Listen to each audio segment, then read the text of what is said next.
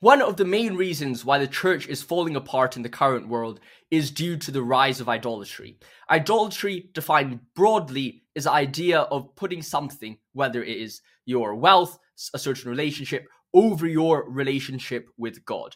Seek ye first the kingdom of God, and all these things shall be given to you. Love the Lord your God with all your heart and all your soul. These phrases say we must put God at the top of our lives, not in the second place, not in the third place, or not in the fourth place. The moment that God drops off that priority list is the moment we have an idol.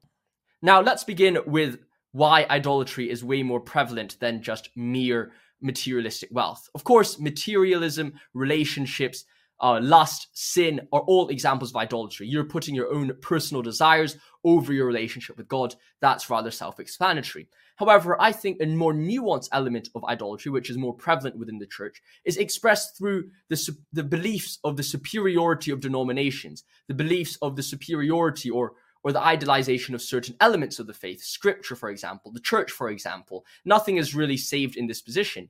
And you might say, hold up a second, shouldn't we be viewing scripture as a sole basis for the Christian faith? Well, no, that is not what is the correct way to look at things. Rather, the correct way to look at things is that what is the basis of the Christian faith is a relationship with God. When Jesus Christ came down to earth, it wasn't like the Islamists or the Mohammedans where an angel dictated a scripture to the Muslims and said, this is a book given to you. Rather, Christ was sent down by God as to form a relationship with his disciples. He didn't just pass on little red books like Mao Zedong to his followers saying, okay, this is the book of John, this is the book of Acts, this is the book of Revelations. No, he had a personal relationship with the early church, through which the early church then wrote about that relationship, which then formed scriptures. So when you're thinking about the role of scriptures, the role of scriptures is secondary. It's an analysis of the relationship that we have with God and not the sole foundation of the faith.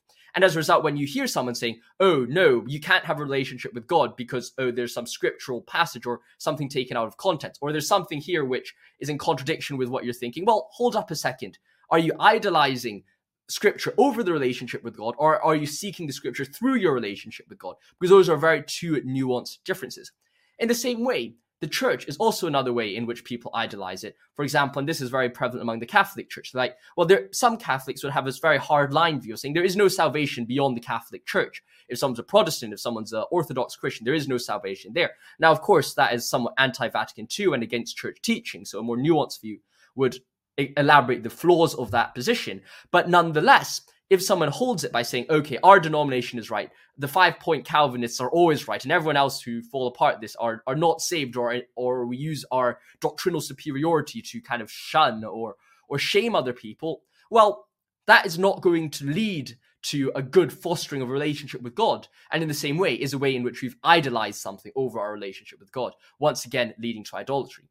So I hope this brief analysis has demonstrated the dangers of idolatry within the church and also the prevalence of it, because I think if you start reflecting on yourself, how you thought in the past, I've certainly been guilty about that too, but also in your interactions with other Christians, you'll realize, wait, hold up a second. A lot of people I know, a lot of Christians do suffer that very problem. What are the dangers of this form of idolatry? Not the idolatry of, oh, I'm raising a certain idea above our relationship with God. Of course, that has its own evident dangers, but also this idolatry in the form of doctrinal idolatry, of scriptural doctrine, idolatry, of church, ecclesiastical idolatry. These lead to a lot of problems. For example, schism.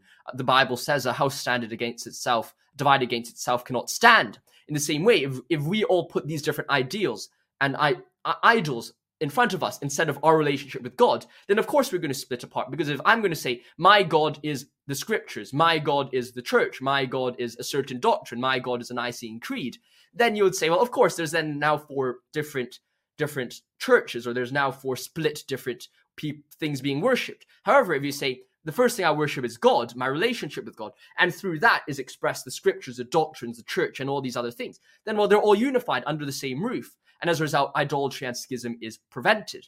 The second thing is there's a large sense of disenfranchisement, because if you're going to say the only thing that I believe in is the scriptures over my relationship with God, the moment someone says, oh, I disagree with one interpretation of scriptures, because after all, your relationship with scriptures can only be done through interpretation, the moment that interpretation falls down, then you're like, well, hold up a second, I no longer believe in this. And then your whole Christian faith collapses instead of saying, well, actually, no, the scriptures may have, my interpretation of the scriptures may be somewhat problematic. I can change that, but I still have my relationship with God. So you avoid that challenge of disenfranchisement.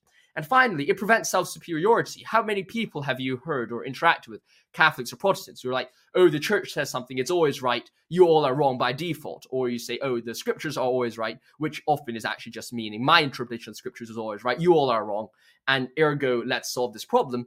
And you are inferior to me. Well, that vibe is often given off because of this idolatry, and it just prevents and breaks down all forms of ecumenical dialogue. And if you want more discussions on the importance of ecumenical dialogue, check the card above. I'll put a link to that in the description below, where in the last video of this series where we talked about the importance of ecumenicalism. Now I've talked about a lot about problems. What are some solutions to this challenge? Well, the first thing is to be open-minded, have good discussions.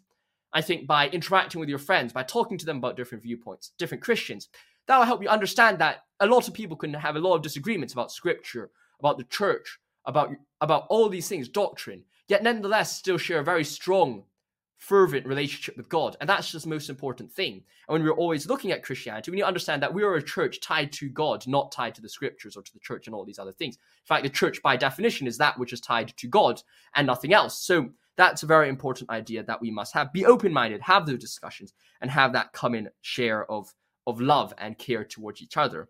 And finally, to treat others with love and care. And I think that's the most important thing, is to treat people with respect. And through that respect, you recognize that the only way in which we can love other people is via the love of God through us. We love for he first loved us. And that dynamic would just further strengthen our belief in the primacy of our relationship with God over all other things.